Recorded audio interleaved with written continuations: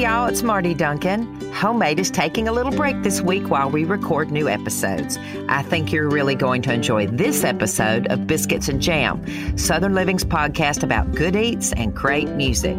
Sid Evans, editor-in-chief of Southern Living magazine, sits down to talk to the legendary Willie Nelson about Farm Aid, his love of gospel music and chicken fried steak, and his message of hope for the days ahead. You are gonna love it.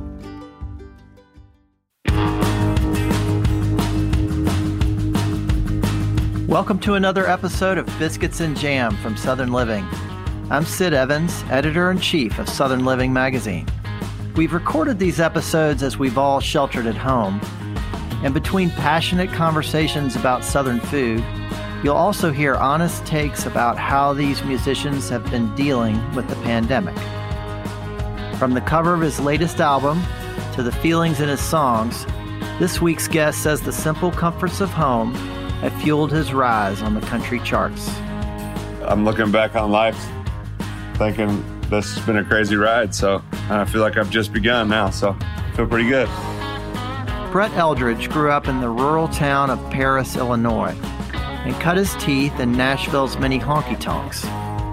He won a coveted CMA award for Best New Artist in 2014 and has toured with Taylor Swift, Keith Urban, Maren Morris, and Darius Rucker. Released last week, his new album, Sunday Drive, features this song called Good Day, which puts the listener back in Brett's chilly Midwest environment and amps up the optimism, even during a bleak winter morning. It's 42 cold and rainy, and something's got me thinking maybe it's gonna be a good day. I don't know why, but it feels like love's coming my way, and the sun ain't even shining. If the world gonna keep on spinning, let it keep spinning on my way.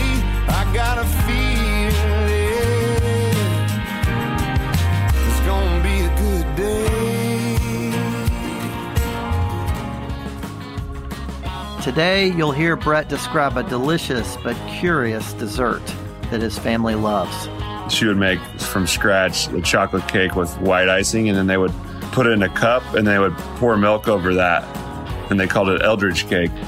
Plus, what instrument Brett's learned since the quarantine, how he's debuted a new song from his aunt's garden, and more this week on Episode 7 of Biscuits and Jam.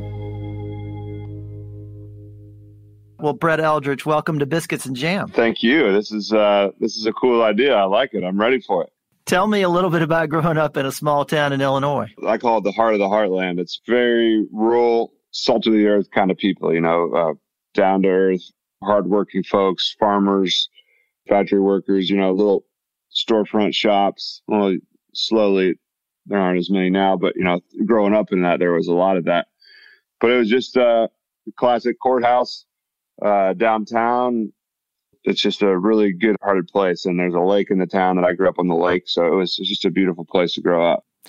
It seems like small-town life kind of runs through everything you do. Mm-hmm. Yeah, for me, I think you kind of carry that everywhere you go with you. Now living in Nashville and around bustling streets and lots of stuff going on, I've traveled pretty much around the world, and I always carry that hometown, kind of that small-town feeling with me kind of everywhere I go. I just think it's a huge part of my soul, and it keeps me grounded and keeps me also wanting to see more things and continue to chase down life, but also know where I came from and try to hopefully inspire people from little towns as well, and as I'm doing it all.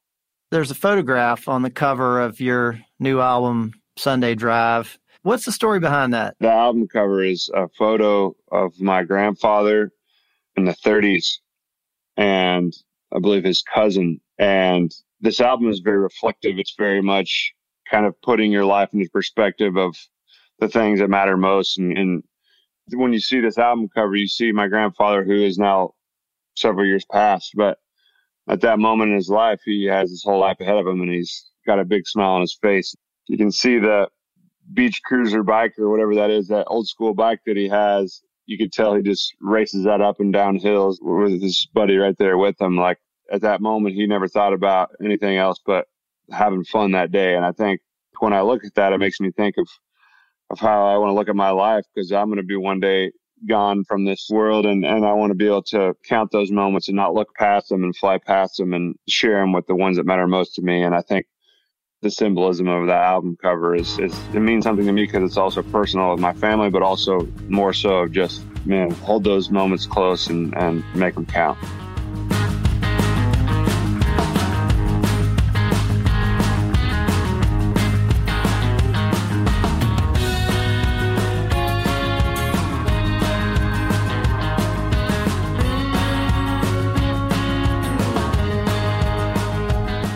So, Brett, were you close with your grandfather? Very, very close. He was, I would say he was my best friend. He lived a full life. He lived till I think he was 85. And, you know, growing up, he had a DX station. So he had a gas station, and my dad and all my uncles worked at the gas station and with him. And, you know, the old school, go out to the pump and you have a attendant, which happened to be him or my dad or my uncles. And when they were in high school and throughout their life as kids, would fill up the cars, and it was Shirley's his name was Shirley, and which was very unique in itself. It was kind of like a boy named Sue, you know, and he just had all these amazing stories.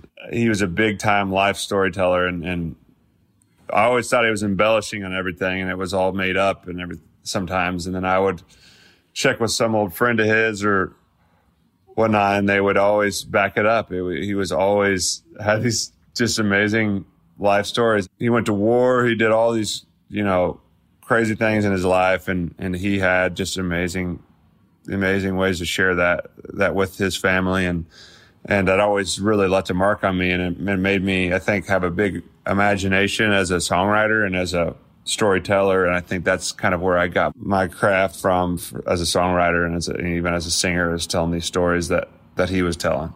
Well, that's a beautiful thing. That's great. You got to spend so much time with him. Yeah, it was. I still, to this day, you know, as I have him on the cover of my album, I mean, he definitely, like on one of my in-ear monitors that you wear inside your ears, like headphones before I go on stage, I've got his autograph or his signature engraved into my in-ear monitors for my stage. So every night he's on stage with me. It's pretty cool. Who was the cook in your family growing up? Yeah, I mean, his wife, my grandmother, her name was Spiz. Her name was Annabelle, but her nickname was Spiz. That's what everybody called her, Spiz. She was an amazing cook, you know, classic country meals of fried chicken, mashed potatoes, green bean casserole, you know, you name it. But also they had some weird traditions too. Like she would make from scratch a chocolate cake with white icing, and then they would put it in a cup and they would pour milk over that. And they called it Eldridge cake, which was so interesting. And there was this thick white icing, you know, and sounds pretty good. Yeah, it's actually making me really hungry right now. I haven't eaten yet today, and that's making me really hungry. I might have to get some of that. And then my mom's mother and my mother were really good at baking, and so my mom's brownies are incredible. Who she got the brownie recipe from? My grandmother. You know, actually my grandmother's mother. So my great-grandmother, I think, her recipe, and then she passed it down. I was raised really well and fed very well growing up, and now I'm quite the healthy eater, but whenever I go home, you know, for holidays or whenever, of course I divulge into some of the specialties that still happen and are still carried traditions into my family. So what were the holidays like for you growing up? I think my family holidays are pretty unique, I think, for over 30 years. I mean, from day one, we still, every year at Christmas, get together. Christmas Eve, we all go to the same church that we've been going to for over 30 years. My great-grandfather was a minister there. You know, it's just a tradition, and we all go sit in the same area in the church, and then afterwards we used to go to my grandmother's house. Once they passed, my aunt actually moved into her house. Aunt and uncle did. And so we still have the Christmases together on Christmas Eve with everybody. And we think we have like 35 or 40 people there now every year, all cousins. I have so many cousins, and then every year there's a new cousin. It seems like, and it's just incredible food, incredible baking. And then we just pass around presents and people give gag gifts and really funny stuff. And it's just, it's a great way to kind of celebrate, those that matter most to you, and you don't get to see them near enough. And I think those holidays are some of my favorite memories still to this day. Well, you did a Christmas album called Glow, and I don't think I've ever seen anybody quite as excited about Christmas as as you were on Instagram, and it sounds like you have a lot of fun with it. It's my favorite time of year, and I think I'm a big nostalgia guy. I'm a big fan of the way that music makes you feel.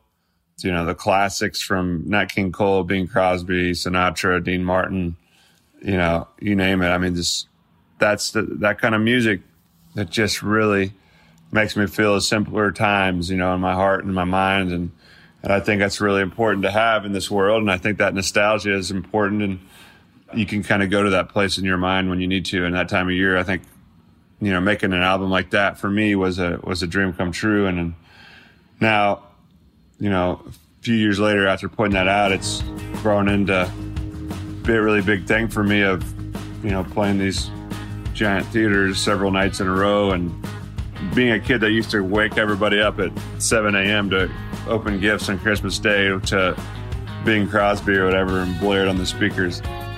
That's a Christmas dream come true for me. So I've enjoyed it. Stay tuned for more with Brett Eldredge after the break.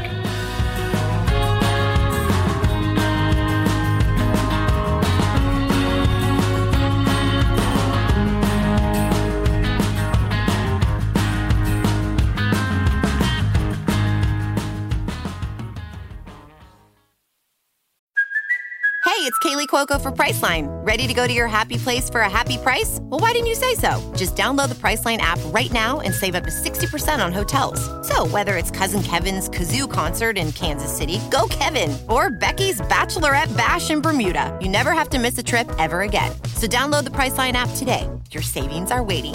Go to your happy place for a happy price.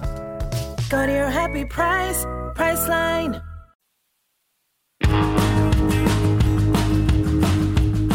Welcome back to Biscuits and Jam from Southern Living. I'm Sid Evans, and we're talking with Brett Eldredge. You're always paying tribute to family and traditions in a lot of your music, and I got to ask about your Aunt Margot. You premiered, I think, your new single, Gabrielle, in her garden. What's the story behind that? Well, my Uncle David and Aunt Margot, her husband, Uncle David, he has a farm with a bunch of cattle. Everything's, homegrown there, from the garden to the beef that he had. So you're just getting everything 100% natural. And so meals over there are just, when you taste something that fresh, you can't get that anywhere else unless you go back home, kind of thing. And so every time I go home, I usually go see them, and I go to Aunt Margot's garden. I always have her take me out there and show me what produce she has out there. And there's kale, there's spinach, there's radish, there's beets, there's peas, there's hot peppers that I usually eat right out of the garden. There's green beans, everything. I mean, she's a huge garden, and so it's just a tradition for me to go visit that. And I wanted to show my co-producers and my manager kind of my hometown feel of that Midwest flair that I come from. It's very unique and different in its own way than somebody that grew up in the country in the South. It's just its own thing, and I wanted them to see that. And so we took the bus to the little town and parked it in my buddy's barn, and went over there, and I showed them, the lake I grew up on. They still live on out there, and then we went in the garden, and I was like, why don't we do a jam session in the garden? So as Aunt Margot was just randomly picking vegetables as it was, I started singing, and we premiered Gabrielle from Aunt Margot's garden, which was a lot of fun, and it was just I think a big piece of my heart there in that town, and I think it captured that really well. Well, you've talked about Gabrielle as a song that references someone who was in your life at one point, not necessarily named Gabrielle. I just got to ask, was she a Southern girl? She's kind of Southern. She's a country girl, really. And loved a lot of the same things that I did. And I think that it was really interesting for her and this certain person. And this is a real story. And the name of the actual person, like I've said before, doesn't necessarily mean her name was Gabrielle, but it is a real story. But it was a very down-to-earth person that I had, was very fortunate to get to know and share life with. And, it didn't work out, but, it was one of those kind of things where our lives were in different spots. And sometimes, relationships don't work out, but you always get a certain point in your life, like right now, and you sit back and you wonder, I wonder what that person's doing. I wonder what they're up to, and I wonder what my life would be like with that person still. And I think everybody can relate to that, and probably it's never going to happen again, but it's great to look back at that and think I'm a better person for that. And wherever they are, I wish them well. And I think accepting things for what they are and for getting to know that person. And I think it's a really big step, I think, in life. Oh, was it your heart or mine? Or was it just the wrong time, Gabrielle? We never got very far, but girl, wherever you are, I wish you well, Gabrielle. Tell me about your move to Nashville and what that looked like. Pretty big move for a kid from a small town. And what was that like for you?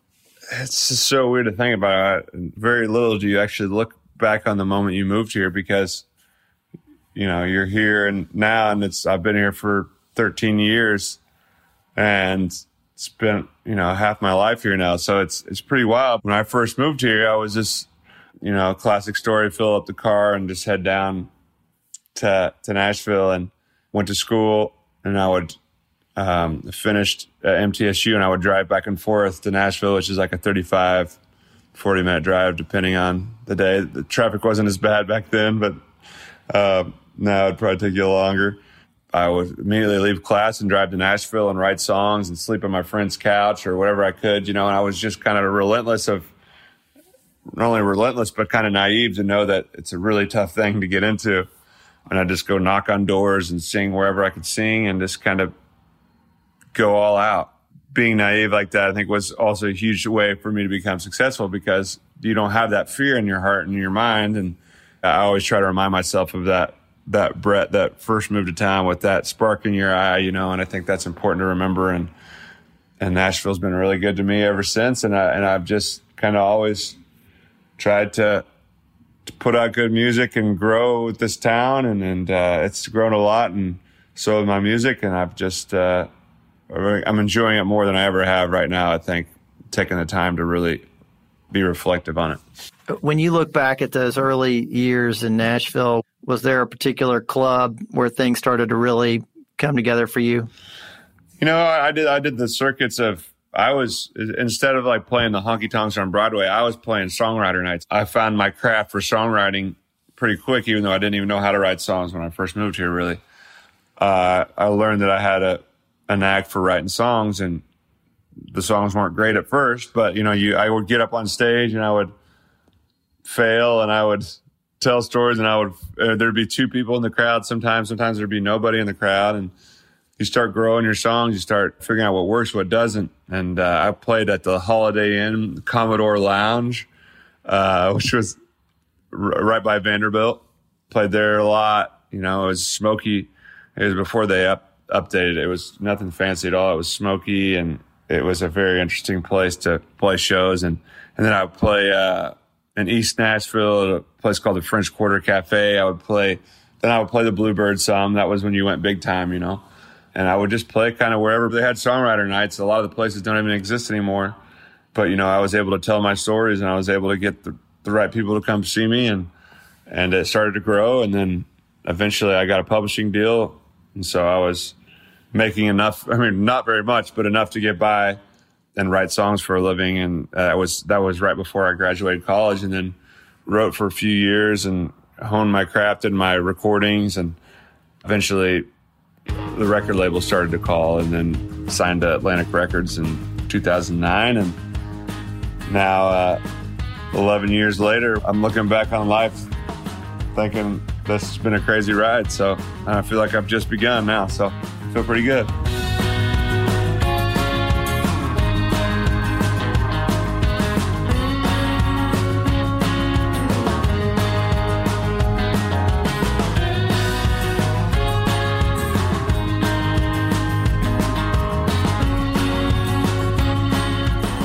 Brett, you had a song called Raymond about a guy who works in a nursing home with a patient who has Alzheimer's. Can you talk to me a little bit about where that song came from? That seemed to be kind of a big moment for you. That was my first single, Raymond was, and it was a song I wrote with a guy named Brad Chrysler here in Nashville.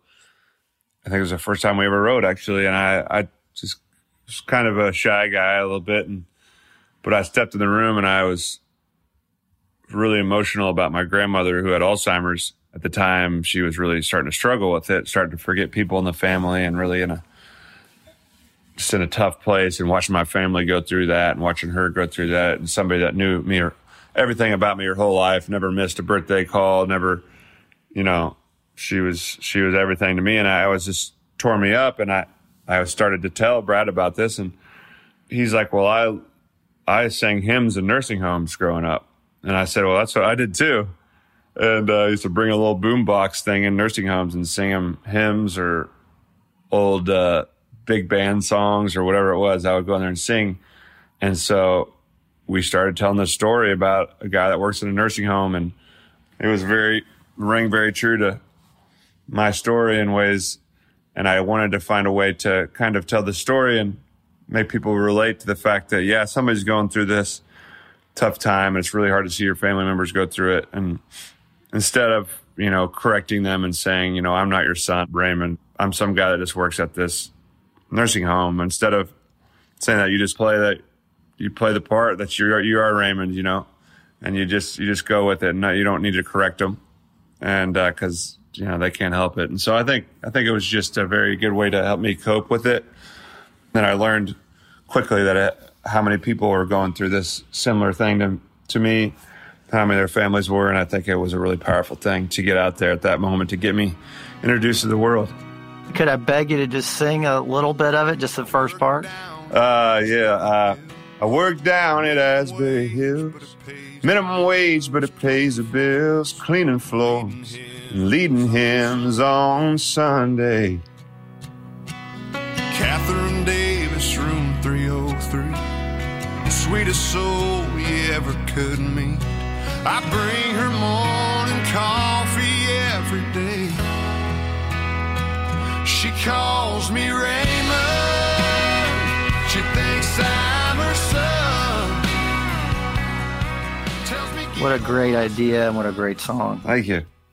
So, Brett, tell me about, what this last couple months has been like for you, being in quarantine. You got an album coming out. It's a very strange time to have an album coming out. And what's it been like for you? For me, it's obviously a roller coaster of emotions for just, the uncertainty, I think, is a strange thing. I mean, for everybody. And I've done a lot of work on myself over the last couple of years to, have self-awareness during all this has been a really helpful thing for me. It doesn't mean it hasn't been tough. It definitely has. But, I've tried to take the time to focus on not being hard on myself, and if you have a day where you just don't feel like doing a lot, that's okay. I've tried to get little accomplishments each day that make me feel some sense of gratification at the end of the day and getting gratitude and focusing on the good things that I do have in my life and all that. I've felt pretty strong throughout a lot of it. And when I haven't felt strong, I try to lean on my friends and call them up and just connect, and I think the other way to connect for me always through the toughest times of my life, I always turn to music. There's people that are out there moving their albums, they say, oh, you can move your album to a time when everybody's kind of back to whatever we call normal or whatever. And I was like, well, yeah, you can do that. But, I was already ready to put this album out. And if I can have my music out there for people in a tough time like this and give them escape and some optimism, and it's a very reflective album as it is, to kind of be grateful for what you have in your life too. If I could put that out there, then that's more important to me than getting it in a time when maybe the TV shows are open again and you're able to go to New York and LA and all that stuff. And it's like, yeah, we'll all get back to normal at some point, but we need music now. And I want to be somebody that I can help people through it. So I've found a different way to promote my album than I never imagined, but I'll always remember this, and we'll always all remember this. But I think it's important to get music out there, and it's important to connect through music, and so I've stayed strong through that at least. What role do you think musicians can play in trying to help this country get back on its feet? Yeah, I've talked to several of my music friends about it. Everybody's obviously chomping at the bit to be able to get back on stage, but it's at the same time, here we are, and this is where we are, and that's, we will get back on stage at some point, but until then, it's getting our music out there to people that need to hear it. And that's what I see a lot of my friends doing that and making music during this time. And I've been learning piano. I mean, at the beginning of this quarantine, I didn't know how to play piano, and now I think a couple months. Really? Yeah, I've always been a guitar player, and now I can already almost completely play a whole song in 2 months, and I didn't even know how to play at all. So stuff like that, I'm just trying to work on my music strong enough so I can be a better me and a better artist of myself. There's so many different ways that we can help each other. And I think the connecting and the communication with each other, I think, is a huge thing. And I see a lot of artists doing a lot of great things out there. So I think it's a great platform to have to be able to help others. Have you been spending a lot of quality time with your dog, Edgar? Yeah, Edgar's retired now from the spotlight, so he's getting even more time. He used to be on Instagram and all that stuff, and I used to put him out there, and I was like, what? I need the sense of normalcy in my life of what, most people have with their dog, which is you just come home and there's a dog, your pup there that loves you no matter what. And it was getting to be too much to, have him in photos, and, he didn't want to be an Instagram star. He wants to be a dog. And I, bringing him on stage and everything, that got to be way too much. And, it was, you couldn't get him across country and all that stuff. I was like, man, I've got, this dog that I love, and I'm just going to have that normalcy. And now since that, I really think he runs away from the camera as it is. I think he knows when someone's taking a picture, but I've just enjoyed, going out on hikes with him, and I'm with him all the time. But yeah, he's retired now and just with me. How old is he now? He's 4 in a couple weeks. Oh, he's still got some good years ahead. Yes. Oh yeah. So your new album is coming out right around in July, right? Yep. July 10th. And it's going to be right around the 4th of July. So is that a big holiday for you? Do you like to celebrate that? It's my favorite holiday. Yeah, 4th of July. I mean, other than Christmas. I guess I should put it in second. It's my favorite holiday that's not Christmas. I grew up on a lake. I love to shoot fireworks off. I love to, go boating every 4th of July, water activities and, cookouts and the amazing food. And my mom would always make this fruit pizza, which was pretty much like a cookie dough base. And then it had like a cream cheese. And then it had all these fresh fruits like peaches and blueberries, chocolate chips, bananas. Oh, strawberries too. So it looked very red, white, and blue in a way too. But it was my favorite part of the 4th of July was eating fruit pizza as well. So I just love the holiday, and what will it be this year? I have no idea, but I'll find a way to celebrate in my own way, whatever it is. I'm excited about it. I heard you used to sing the national anthem when you were a kid. Yeah, that was the first song I learned. That was back when they televised it, and they always had it on the WGN on sports radio for the Cubs games. And so the first 2 songs I learned were the national anthem and Take Me Out to the Ball Game. And so, I used to sing the national anthem all the time, and just at like family parties, and somebody would pay me $5, and then I would run into the yard and play. And I'd like hide behind a door. I was so nervous and shy, but I could belt out the national anthem. So I would hide in the other room, and then people could hear it all the way in the other room. And then somebody would give me $5, and then I was now rich, and that was my introduction to the music biz. Well, hopefully you can bring that back out at a baseball game when we get back to things like baseball games. You know, one of my first big sporting events was Bears and Packers at Lambeau Field. It was so cold. You know, the frozen tundra up there is so cold, and I was just so excited, though. That's the biggest rivalry. My dad's a Packers fan, but everybody else in my family are Bears fans, and it was very full circle moment to be able to sing that, you know, at that giant stadium in front of all those people at that game. So that was fun. Well, Brett, I got to just ask you one more question, and that is, what are you looking forward to the most when we get on the other side of this? What I'm looking forward to most is just the simple things in life, the connection of seeing somebody, and you know, we might embrace in a different way after this, who knows, but there's still a way of connecting with people in a warm manner that, you know, you need each other and you lean on each other for. And I think, you know, that's what I get from when I get on stage, is that being embraced by the crowd, and it just really comforts me. And I hopefully can, through music, give comfort through my crowd. And that's the connection.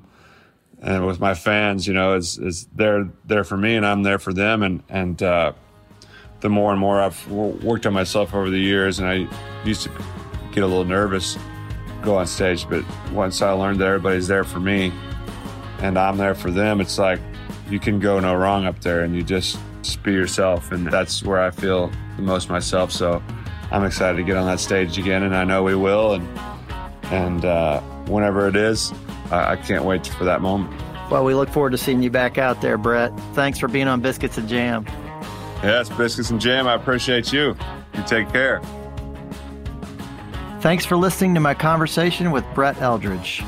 His new album, Sunday Drive, is available wherever you get music and from BrettEldredge.com. Southern Living is based in Birmingham, Alabama, and this podcast was produced and edited in Nashville, Tennessee. If you like what you hear, please consider leaving us a review on Apple Podcasts or telling your friends about the program. You can find us online at southernliving.com and subscribe to our print publication by searching for Southern Living at www.magazine.store. Biscuits and Jam is produced by Heather Morgan Schott, Chrissy Tiglius, and me, Sid Evans, for Southern Living. Thanks also to Ann Kane, Jim Hankey, Eliza Lambert, and Rachel King at Pod People. I'll see you back here next week for more Biscuits and Jam.